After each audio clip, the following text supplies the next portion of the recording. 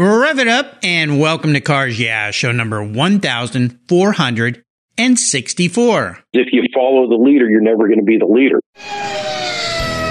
This is Cars Yeah, where you'll enjoy interviews with inspiring automotive enthusiasts. Mark Green is here to provide you with a fuel injection of automotive inspiration. So get in, sit down, buckle up, and get ready for a wild ride here on Cars Yeah.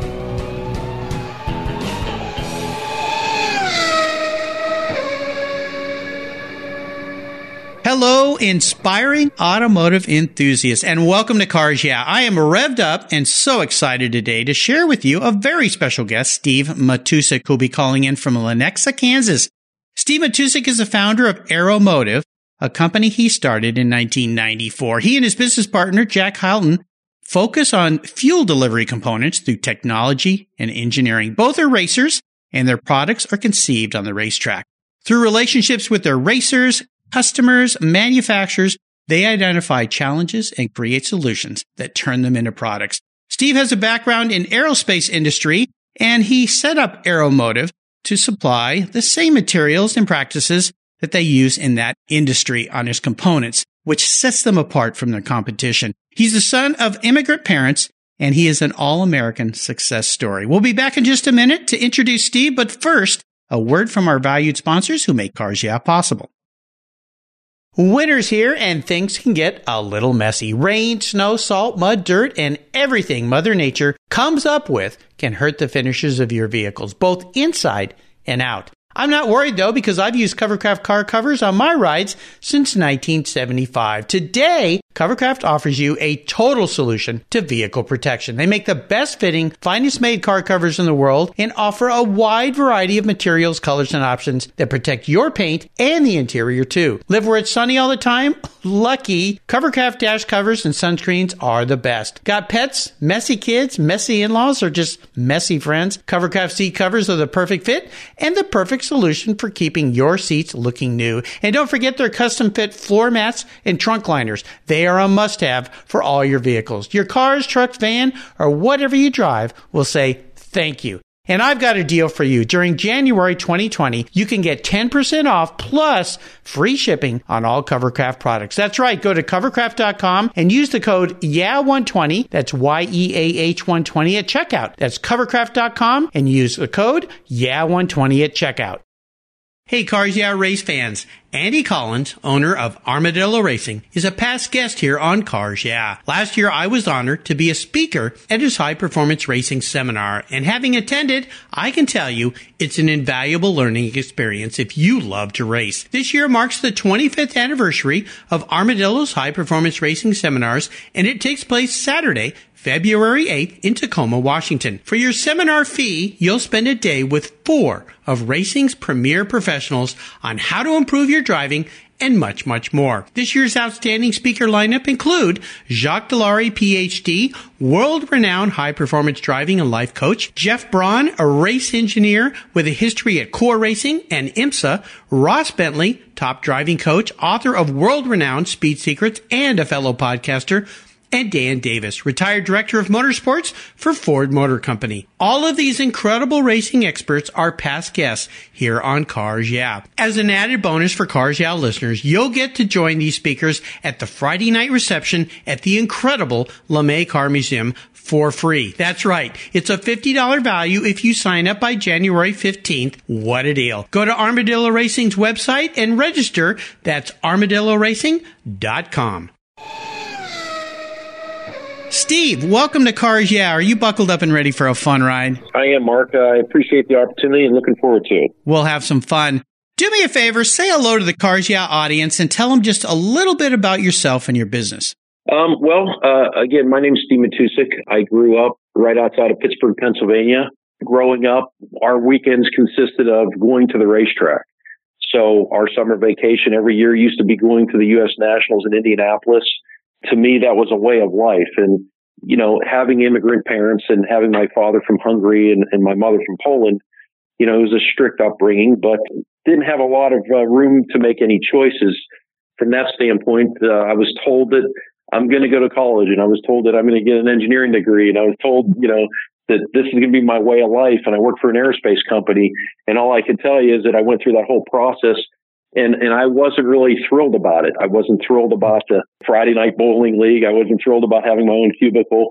It sounds exciting, but it wasn't my passion. My passion were cars, was speed, and took all of that education and all of that background and decided to, write a business plan and create a company in the performance automotive aftermarket. And that's what I did. And here we are 25 years later talking about it on what's called a podcast. So it's been an interesting run, that's for sure. Well, it's an awesome story. And that's why I wanted to bring this to my listeners' ears, because you are truly an inspiration of somebody who chased their passion and made something very significant out of it. And that's what Cars Yeah is all about. Before I jump into the question, Steve, tell our listeners maybe something that most people don't know about you. I think we touched on that a little bit, is that I am first generation.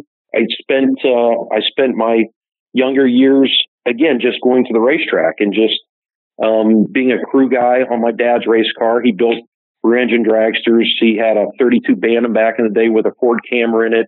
So I think that, a lot of these companies, a lot of people don't understand or know the history.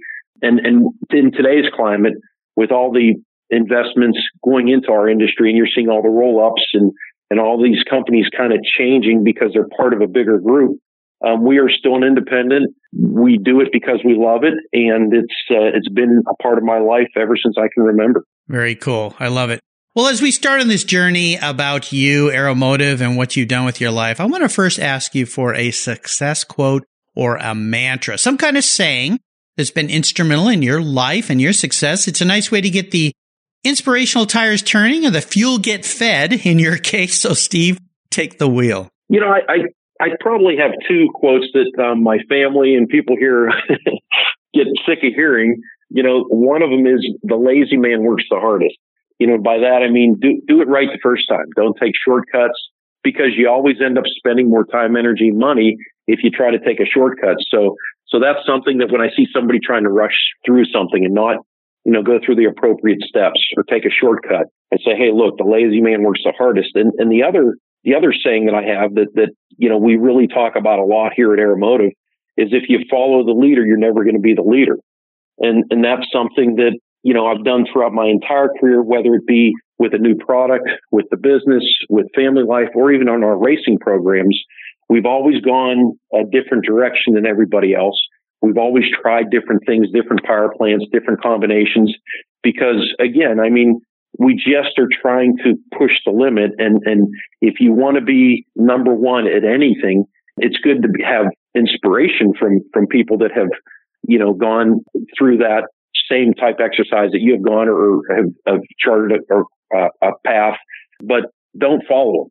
I mean, learn from them, be innovative, be different, and don't follow the leader. So those are probably the two mantras that I live by. No, I love those. And it's funny how with your first thought there, that there's always time to fix a mistake, isn't there? So why isn't there time to do it right the first time? So yeah, that makes truth here. I had Rob Dickinson, who started the Singer Porsche Redefined business. And in his conversation with me, he talked about where his slogan came from. Everything is important. And when they built that first car, he came back at night and the whole shop was empty, and he's walking around. And he just was starting to notice a lot of little things that weren't done right, maybe were rushed through a little quickly, and just started circling everything. And then he got so angry, he took a spray can and wrote on the wall, everything is important. And when the crew came in the next day, they had a very serious talk, and that defined the company Singer moving forward. And even today, you see that slogan on the door sills of those. I call them lottery cars, because whenever I waste $1 on a lottery ticket, I write the word Singer on the back of it, because I would love to have him build me a car someday. But very cool. Well, I love those. Those are great inspirational quotes. I would love for you to kind of start our show here by talking a lot more about Aeromotive, this company that you and your business partner have created. Now, we're in the new year, 2020, which is hard to even fathom, a new decade. I mean, what happened to my life? It's moving by so fast. What has you excited and fired up now with your company, Aeromotive? What I'm excited about, or we're continuing to move the bar. It's the new products. It's innovating. It's solving problems.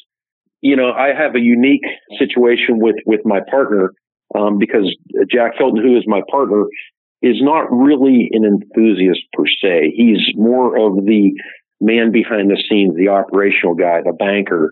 He pays attention to finance. So what I get excited about is R&D. He figures out how to make the money. I figure out how to spend the money. But nice relationship there. Well, it's a great relationship.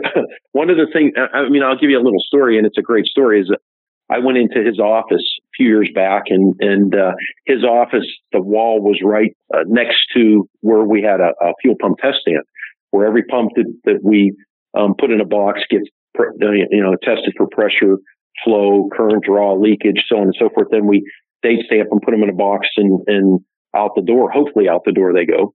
So I walked in his office and constantly hear the buzzing of the test stand. And I walked in there and it was kind of quiet. And I looked at him and I said, doesn't that noise bother you? And he looks at me and he goes, nope, sounds like money to me. So that was, when something's in production, I kind of get bored with it unless we can make improvements on it.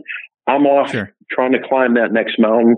And we have some really exciting products this year where we're moving the needle. We're changing the perception of what people think you can do with electronic fuel pumps and fuel delivery and reliability and hot fuel handling. And I think that's what keeps us on top is we constantly are trying to better ourselves.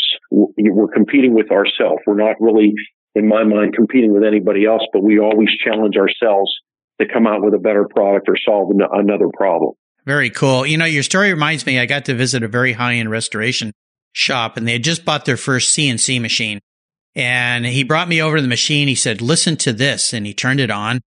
I'm like, okay, that's cool. And he said, you know what that is? And I go, well, it's a CNC machine. He goes, no, it's a money-making machine.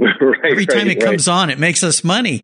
Yeah, we have another way to provide services and goods to our customers. So it sounds like you've got a great business partner there.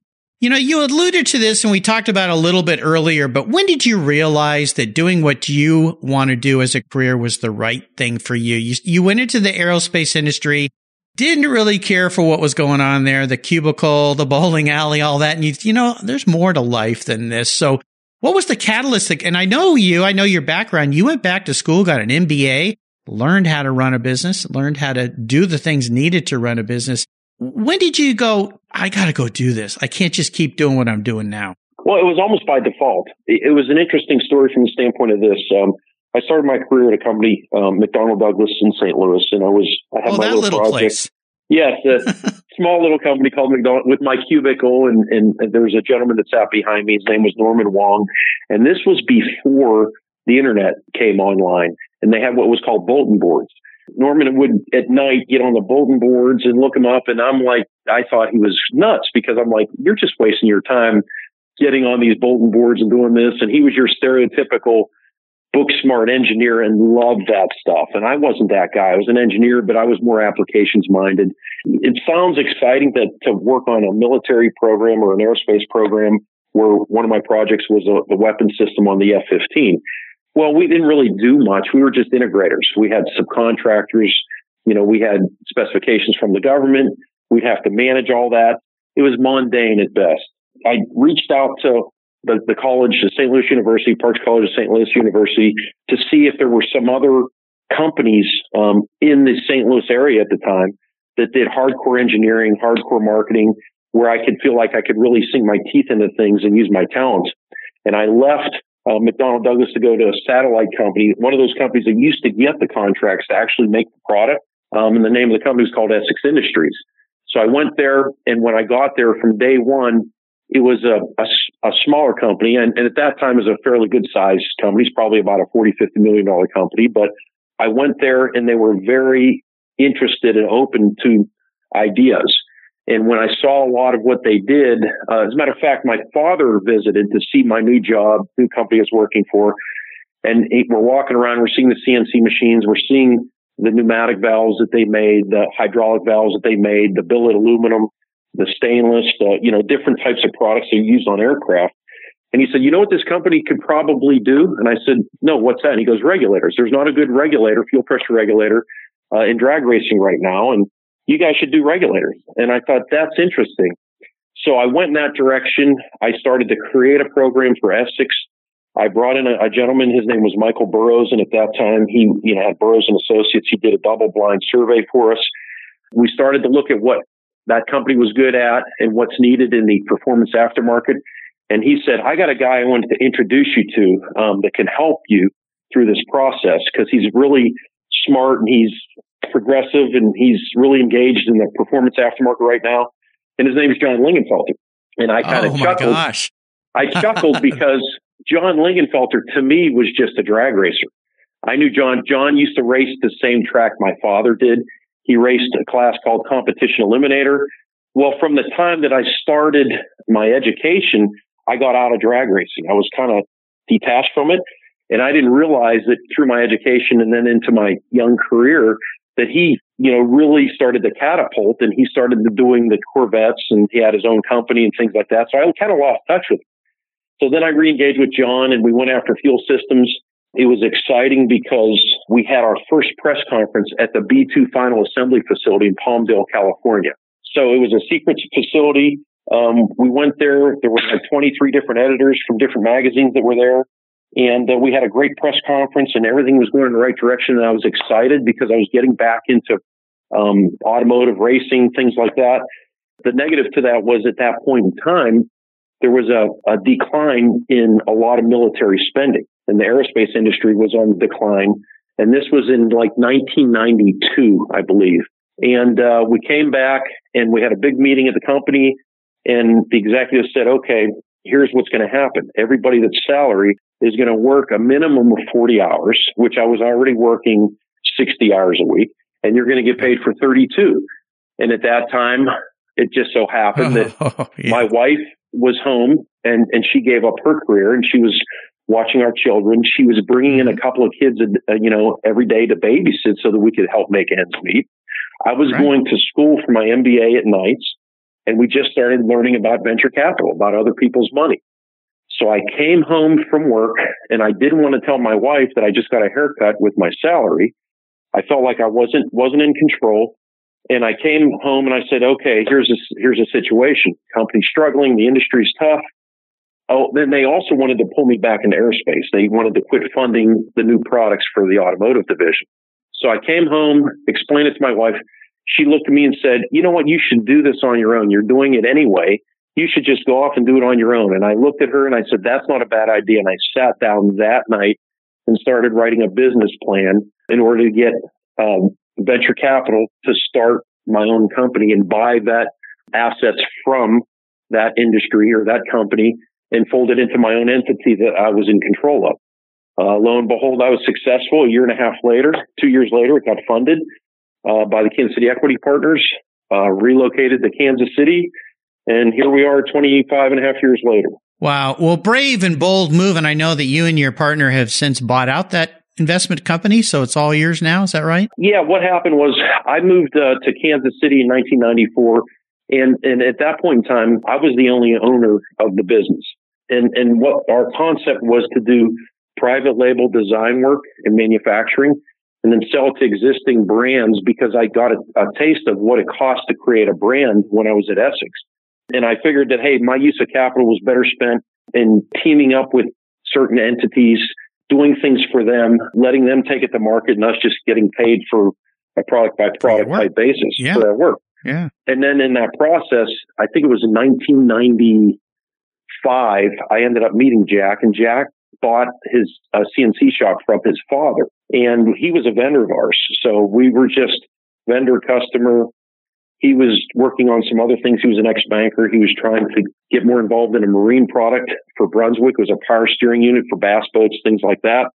So he bought the company from his father. He was also doing some contract manufacturing. Well, that particular business didn't work out. Now he looked at that saying, well, I don't want to be a company that has contract manufacturing like my father. I wanted a proprietary product. Aeromotive at that time, we had a proprietary product. He said, hey, why don't we put these two entities together, put the venture capital in the back seat, and make a run at this? And I said, that sounds like a great idea. So in 1997, we put the companies together.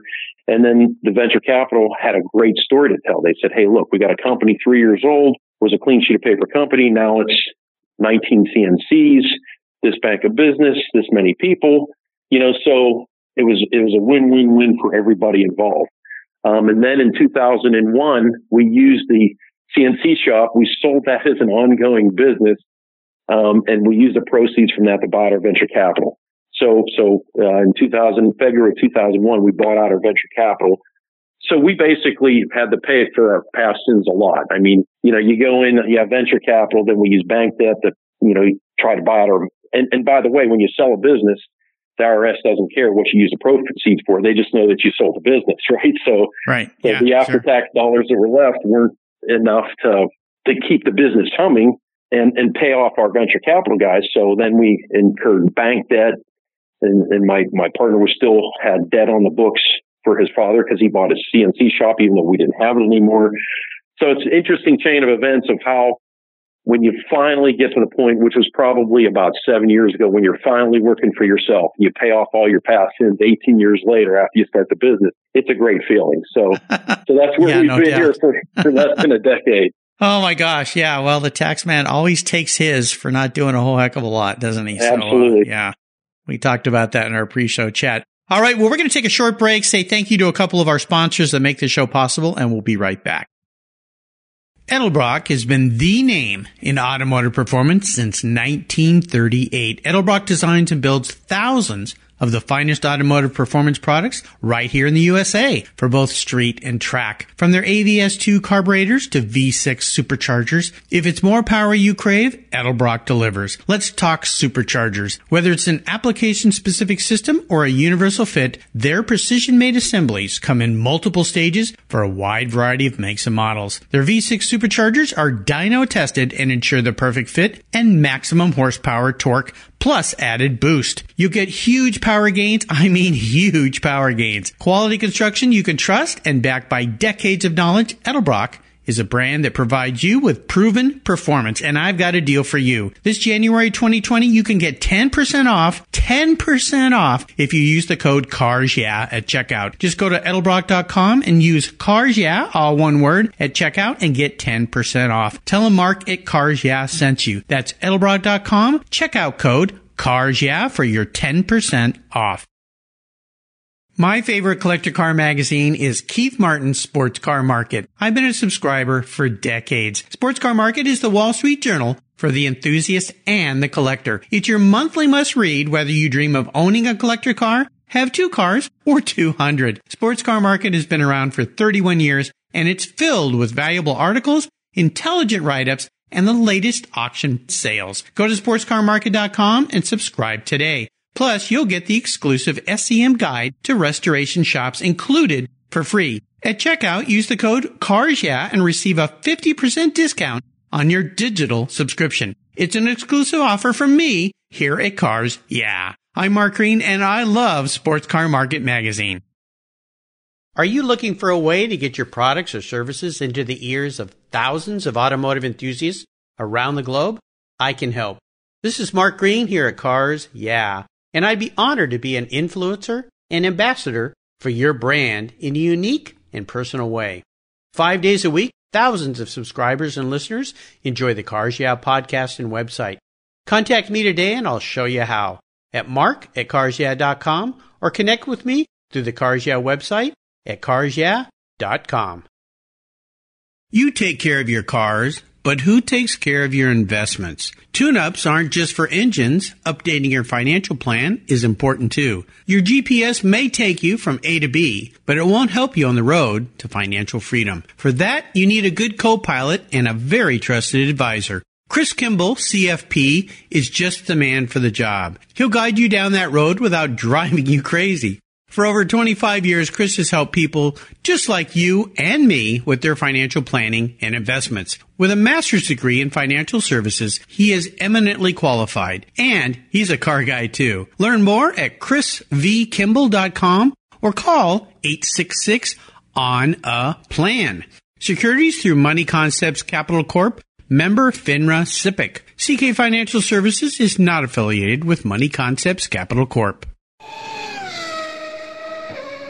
All right, Steve, you've shared a lot of ups and downs and trials and tribulations. I'd love for you to share one great challenge you've faced with this business or even a big failure, but more importantly, what was the learning lesson and how did you overcome that and come out in a positive way on the other side?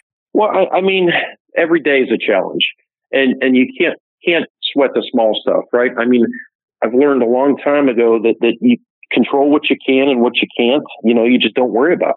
I mean, you got to keep, the goal in focus.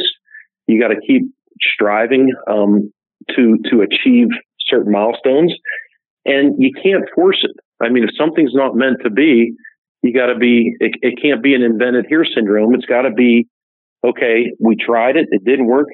There's always something else you could work on. There's always another opportunity. So don't be stubborn. You got to be nimble and flexible, and you got to control what you can. So those are just simple lessons that I learned that, make it a lot easier to either fish or cut bait when you're looking at, what products or what markets or what, industries you want to get into. What's a tipping point that you could describe to somebody that, because a lot of folks that are very detail oriented do sweat the small stuff. And then sometimes that gets in the way of them climbing up on the mast and pointing the company in the right direction. They're too busy rowing down in the galleons there with the rest of the folks that are trying to get things done. What's a tipping point example you can give of something that you go, you know what, we need to move on. We got to stop digging this hole or we're not going to be able to climb out of it. Well, that's hard to say because there's so many every day, you have to make decisions. And yeah. I mean, we have right now 60 some ideas on the docket that we could create new products with. And sometimes you just have to be patient. Things will come to you. You have to be out there looking. Hope and a prayer is not a plan, but you have to, create something that solves a problem. We don't do anything that's a Me Too product. At least we don't try to, because in our world, my thought process is if somebody's having a problem and you come up with a solution, the product will sell itself. And it's just that simple. Now in the age of counterfeit product and a lot of other companies trying to knock you off and do things that you do, they don't really know why that product was invented in the first place. So again, we really try to focus on what's the problem. And if we create self-imposed expectations, or if we think there's a problem, or if we want to, build features instead of benefits, our company's big on focusing on benefits and not features or gimmicks, then that's a problem. And then those are things that it's easy to say, well, you know what, that's not really an interesting project or product because, yeah, maybe you can make some money on it short term. But I like products we have products that we developed in 1994 that we still get orders for today. And that's because, again, they solve problems. So those are the kind of things that they have depth, they're tangible, they're real, and that's what we like to focus on. And then when you get to the point where you feel like, you just self-impose the specification and you think something will work and you think it has certain features. I'll give you a perfect example. We came out with a diesel pump, and I call it the Edsel. It's a diesel lift pump. And we did our due diligence, and we felt like we solved everybody's problem.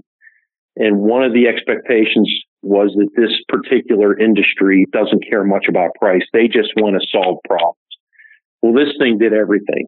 And I call it the Edsel because it did everything. It was expensive. Nobody wants it because I started saying, why would you name something an Edsel? Now I get it. Right. I mean, it was beautiful. It works great. It does everything you can imagine. Everybody that said, hey, if you did this, and this, it'll fall off the shelves. Well, what we weren't told is because we weren't really in touch with that market is that you can't have something that's 3 times more than the competitors and sell it, because that's the tipping point. So those are hard lessons to learn, but you got to just, bury it and go on. I mean, that's just the way the world works. Golden nugget here obviously is, and we hear this a lot, discover what people's needs are and fill that need. And a funny thing came to mind while you're describing that. I think back to McDonald's, and you think of people didn't even really know that they needed fast food. And all of a sudden people were saying, well, this is cool. I can eat real fast because I'm busy. My life's busy. I'm not saying fast food has probably turned out to be the greatest thing in the world for any of us, but the fact is it served a need for people, and look at where they are now. So interesting story. Very cool. Well, how about a story that instigated your personal passion for cars? Is there a pivotal moment in your life when you knew you were a car guy, or was that just ingrained in you because of your dad and his racing? For me, it's DNA. I mean, there was not a pivotal moment. ever since I can remember. And there are pictures of me standing up in the back of a 61 Starliner Ford while my father was racing at the drag strip. So, ever since I can remember, we were at the racetrack. That's what we did. That's what we do. So, it's not one of those things where I got interested in it, like playing football, right? I mean, I played in high school, really didn't have enough talent to play in college, so I played rugby instead. But that was something that I liked and I started to understand. And I grew up in Pittsburgh. So when you have a team that wins 4 Super Bowls, in a short period of time, okay, it's vogue, it's interesting, it's fun, you get on the bandwagon. But for me, for the automotive industry and for performance and racing and more specifically drag racing, I grew up with that. So I helped my father in the garage. He welded chassis. He built the engines. I helped him form bodies. We built the rear engine dragster together. I mean, so that's just what we did. I mean, so there wasn't a pivotal moment that, really I can touch on that says, hey, this is what brought me into this sport. Family vacations at the drag strip. I love it. Very cool. How about your first really special car, that first car you got in your life that had great meaning for you, and maybe share a memory you have about that ride? What was it? I think it's probably, I had a 1986 Mustang convertible, and it was a GT with a 5-liter in it, and it was a Fox body. And when I was at that company prior to starting the business, that was kind of my dream car. And that was a third car for my wife and I. And even though, we were kind of strapped and we weren't doing that well, it got an inheritance from one of my grandparents that unfortunately passed away. So I used that to purchase this vehicle. And again, that was my dream car back then, because when I grew up, I had a 69 Mustang with a 302 in it. My brother had a Mach 1 with a Cobra Jet in it. But I just always liked Mustangs. And what was really neat about this car is it's only got like 60,000 miles on it now. So when I got it, had very few miles, never drove it, just, drove it around the block or to the ice cream place with my wife and kids. But then that car, when I started automotive, was the catalyst for project vehicles. That particular car, everything we developed for the Fox body Mustang ended up in that vehicle. At one point, we developed fuel systems, and the way that worked back then was that we were trying to put our A1000 fuel pump on a street-driven car, because when we started the company, it's like, hey, here's a big fuel pump, has a dash 10 in and out, good luck, install it on your car. And then we started to realize that, okay, it's not the product integrity that's a problem, it's misapplication, misinstallation. So then we started to expand to, okay, we got to do the right filters, and you got to have a column of fuel at the inlet of the pump, and you got to worry about hot fuel handling. So by default, it's like, okay, now we got to figure out how to develop the tank that can feed the pump so the pump can push the fuel into the engine. So with that particular car, we sumped the tank, we put the pump on it externally. My dad and I really worked on the car, figured out how this would all be packaged and work. And then we backed into the engineering side of it. We said, okay, it'll work. Here's the application. Now let's back into it with the drawings, the bill of material, get the appropriate inventory, and create a part number. So, and then it's like, okay, let's up the horsepower. We're pretty close with ATI ProCharger. Put a ProCharger on the car. So then we had to change the compression in the engine and put a ProCharger on it. We tried that. And then we started to come up later on with our in-tank pumps. So then we put an in-tank pump in the gas tank, removed the sump tank, removed the A1000, put an in-tank pump. And then we evolved it to OE replacement type tanks with our bigger pumps in with the Phantom in them. So again, one thing after another, that car was always our project vehicle. It started off being my prized possession, but it turned into part of our R&D that was invaluable in understanding and testing some of our designs to make sure that they were credible. So that's probably why it was, one of my most favorite, most memorable cars. Well, yeah. And what's really great about this story? I'm thinking of your grandparents that left you that inheritance so you could buy that car. Basically, they left you seed money to help expand your business, which supports your family, your employees' families, and makes customers happy. So, man, that's got to put a big smile on your face. That's awesome. That's an interesting way to look at that. I'd never looked at it in that manner, but that truly is an interesting way to look at that. Absolutely. That's the way I saw it the whole time you're displaying it. Is you've got your wonderful grandparents up there in heaven looking down with a big smile saying, nicely done, grandson. Nicely done. So very cool. Well, here's a very introspective question for you, Steve. If you woke up tomorrow and you were manifested as a vehicle, what would Steve be and why? Well, I think I'd be reincarnated because this happened to me in a few years back. But I think I would be a turbocharged clutch car with a Liberty 5-speed. The reason I say that is back in the early 2000s, we put a Ford modular engine. It was a 5.4 liter modular engine into a chassis built. It was built more like a Pro Stock car than a Pro Mod car, and we had a Liberty 5-speed in it. And when we came out with that combination, people just looked at us like, why in the world would you work that hard on a 4-valve per cylinder modular engine, with a clutch in it, and try to race against 800 cubic inch nitrous cars and roots blown cars and things like that? And the response was because nobody's done it, because we think there's an opportunity and we're trying to blaze our own trail.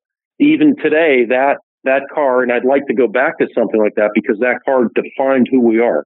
It defined that we think outside the box. We have a plan. We have a vision. We go ahead and activate the plan and we follow through. And it was a successful program to the extent that particular car got the attention of some Ford executives. And when we were campaigning that car without any help from Ford, we did it on our own because, again, my dad was a true blue Ford guy back in the day, and I was a Ford guy, and this was a neat package that we got the attention of some Ford executives, and they helped us out with when they came out with the new Pro Stock engine combination. They gave us the cylinder heads and a block and a body so that we could now elevate our program into the NHRA program to what it is today. And also got us involved with the Cobra jets. We're OEM on all the Cobra jets that roll off the assembly line. So taking some of those things where we really were innovative and we took things that were relevant to the consumer, and having a big company like Ford recognize that allowed us to get exposure that grew our business. And then the Cobra jet program turned into the COPO program, turned into the Drag Pack program. So again, those activities, we didn't know it back then, but those were truly instrumental in helping us get to the level of where we're at today. Awesome. What an answer to a somewhat unique question. That's great. I love it. Well, we're entering what I call the last lap, or the last run in your case of a dragster. I'm going to fire off a series of questions and ask you to give our listeners some quick blips of that Mustang drag throttle. So here we go. Would you share one of your personal habits that you believe has helped contribute to your successes over the years? In response to that question, I feel like my personality is to not have a habit. I stay loose and nimble, and I kind of take things as they're given to me. And I'm not the guy that I get up at the same time every day, or I have coffee at the same place every day, or I work out at the same time every day. I like to treat every day different. And to me, it's boring to have habits. Very cool. How about if I could arrange for you to have a drink or a meal with anyone in the automotive industry, living or deceased? Who would it be? That's an interesting question, but who comes to my mind is somebody that I met, and it's Tom McEwen. And I had a really unique relationship with him. He was such a special guy. He's the kind of guy where I was racing at the U.S. Nationals in Indianapolis. He wasn't there, and my wife and I were in a hotel, and I was running Pro Mod, and I was going to race my partner at the time, Danny Rowe. We both had blown 68 Camaros. And I get a call in my hotel room at like 7:30 in the morning, and he's in California, so this is 4:30 in the morning in California. He gets on the phone with me, and he's giving me a pep talk. He's like saying, okay, now, kid, this is what you need to do, and don't let him intimidate you. And yes, he owns a car, but you got to kick his, and I thought, what a guy, to have the resume that he had and the following that he had. But he always would call. He'd always take us out to dinner. My wife and I used to always have dinner with him, and then it turned into him and Don Prudhomme. We'd always have dinner in Las Vegas and get to know those guys, and they were just so willing to share, and it was just humbling. And he was just a special guy. So I miss him, and I wish I had another opportunity to sit down with him. A legend and an icon for sure. What's the best automotive advice you've ever received? I think it was, and this is, it's interesting, these questions. I kind of like a rapid fire, and I think of things. It's probably back when I talked about this turbocharged Mustang, one of the guys that really helped us out with it was Kenny Duttweiler. We dynoed the engine at his facility in California, and he helped us out with that. And he back then had the Buick Grand Nationals, and he was running a turbo car, and I never ran one yet. And we were talking, and he looked me square in the eyes, and he said, "Okay, when you get this thing to the racetrack, you got to drive it like you hate it." So I always remembered that these cars are angry, and you can't baby them. You got to be aggressive with them. You got to drive them like you hate them. So that was probably the best advice I got from anybody that I truly respect in the industry. Very cool. How about a great tip for our listeners or a resource that you find really helpful? For me, the racetrack. You go there, people forget. Everybody's so tied into electronic social media, doing things on their computer. But to experience the passion of what we do and how we do it, I think the best place to go to is the racetrack, because it stimulates all of your senses, and it's where you learn. And you go out there, you experience it yourself. You have the trials and tribulations. It's hard work, but you solve problems. And for me, going to the racetrack is the most invaluable place that you could be on the planet in order to truly engage in this industry. Application. How about a book? Is there a book you've read you think our listeners would benefit from? I used to read a lot more than I do now. I read several of the books in the O'Reilly series, the O'Reilly killing books, Killing Kennedy, Lincoln, Reagan, Jesus, Patton. I read all those books, and I love biographies. I love real people. I don't like fiction. I like knowing how people got to where they're at. What they think about, what their experiences were. So I really enjoyed those books because, for the most part, they were biographies. And you got a sense and a feel for, the challenges that everybody has in their life. And it helps you going through your life and understanding that, hey, you're not on an island. Other people think the same way you do.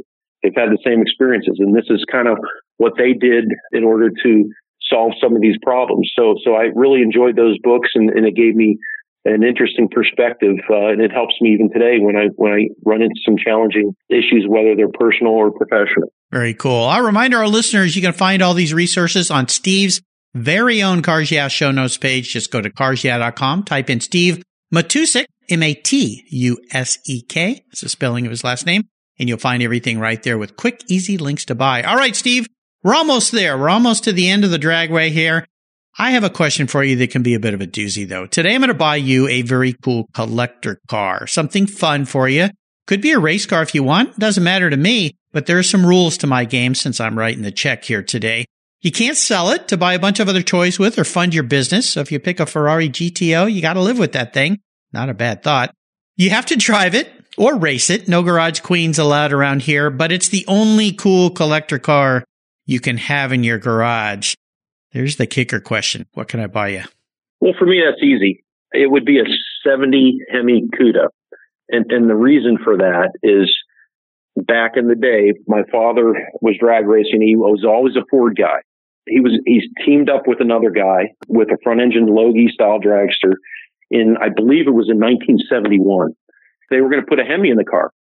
So we had some friends, or he had a good friend that owned a salvage yard. Well, he ended up buying a 70 Cuda that was repossessed and a 69 Roadrunner that had a 383 in it. And the 69 Roadrunner was wrecked. So what he did is he took, and think about this in today's, how valuable those cars are. So he took the Hemi out of the Cuda, put it in the dragster, took the 383 out of the Roadrunner, put it in the Cuda, then sold the Cuda. So then that was his first Hemi. So to me, it's it would be good to have a car like that as a remembrance to my father, and it's nostalgic, and it would have true meaning as opposed to just saying, "Oh, that's a cool car and I like it because it goes fast." This is something that every day that I saw the car, and I have quite a few cars myself, and I don't have any hanger queens. I like to drive. I mean, I like nice things. I like to work on them. But to me, if you're not driving it, why have it? I mean, you can have a picture of a car. To me, that's the same as having a car that's a hanger queen. So yes, I would drive that thing. I'd work on it. I'd do things to it, but it would just, it would be very nostalgic for me. And where you want me to tell you where you need to send the check, or how's this going to? Oh, no, I've got your address. Don't worry. Yeah, it's in the mail. Perfect. Check's in the mail. Perfect. I got a lot of checks in the mail right now to about 1,464 people. So don't hold your breath, but hang in there. Hang in there. Right. Yeah, I'm working for you. What's funny to think about is that car over the years. I wonder how many people have owned it, and somebody ended up with saying, "How did this end up in this car? I wonder what the story is here." Yep. So every car has a story, as my good friend Joe Pepitone says. Listen, Steve, you've taken me on a great ride, all of us on a great ride today. This has been really fascinating. I want to thank you for sharing your amazing journey. Could you offer us, before I let you go, one little parting piece of wisdom or guidance before you rip off down the drag strip in that 1970 Hemi Cuda? I treat life, everything parallels racing, life, business. And I say this all the time, that if you have vision, if you can see it, it can happen. And by that, I mean, and I relate it to a car. When you get in your car, most people don't get in the car and just drive around aimlessly. You get in a car and there's a destination, there's a place you're trying to get to. Sometimes you're driving and sometimes the road's blocked, or you got to make a left or a right, or, there's some obstruction. But as long as you keep that vision, that goal, that destination in focus, you'll get there. If you don't have that focus, if you don't know where you're going, you're never going to get there. So to me, that's one of the basics that I live by, is that do everything purposeful. Do it for a reason. Don't just get in the car and drive aimlessly. Have a destination that you're going to, because if you could see it, if you could visualize it, it can happen. And I think I'm a perfect example of that. Yeah, great inspiration. I have my next door neighbor who's a pilot, and he said, flying an aircraft is much like that. You have a destination, but you're constantly having to make adjustments, because it doesn't just go straightly there. There's winds, there's weather, there's clouds, there's things you have to fly around, but you keep your focus on your destination while you're making all those adjustments. So great advice, great inspiration there, Steve. What's the best way for our listeners to learn more about Aeromotive? I think the best way is to come to our website, and that's aeromotiveinc.com, and that's aeromotiveinc.com. We're very good with updating it, communicating with, enthusiasts about what we came up with and why, and education. So probably our best method to get in touch with us. There you go. I'll make sure I put a link to that on Steve's show notes page again. And I want to do a shout out to the folks at Con Media for putting me in touch with Steve here. Luke Walsh and all the others there. Great company. They're always a good teammate for me, for aligning me with wonderful guests here. It's inspirational guests as Steve has been today. Steve, thanks for being so generous today with your time, your expertise, and for sharing your experiences with our listeners. Until you and I talk again, I'll see you down the road. Thanks, Mark. It's been a pleasure, and hope to meet you in person at the racetrack somewhere around the country in 2020. That sounds like fun. Hey, Mark Green here from Cars Yeah. Did you know you can now see me on the Cars Yeah TV show? It's a weekly visit to some of my past Cars Yeah podcast guests, and I take you along for the ride. You go behind the garage door and into their lives, their businesses, and you get to see what makes them successful. With tens of millions of viewers, Cars Yeah TV is making its mark. Cars Yeah TV is available on MAV TV and Lucas Oil Racing TV. You'll find MAV TV on Direct TV, Fubo TV, Fios by Verizon, or you can stream it through Lucas Oil Racing Television online. And they said I only had a face for podcasting. Thank you so much for joining us on today's ride here at Cars Yeah. Drive on over to carsyeah.com to find show notes and inspiring automotive fun. Download your free copy of Filler Up, a fun book filled with gorgeous photographs of fuel filler fun, including quotes from more inspiring automotive enthusiasts. Download your copy today, and we'll see you next time on Cars Yeah.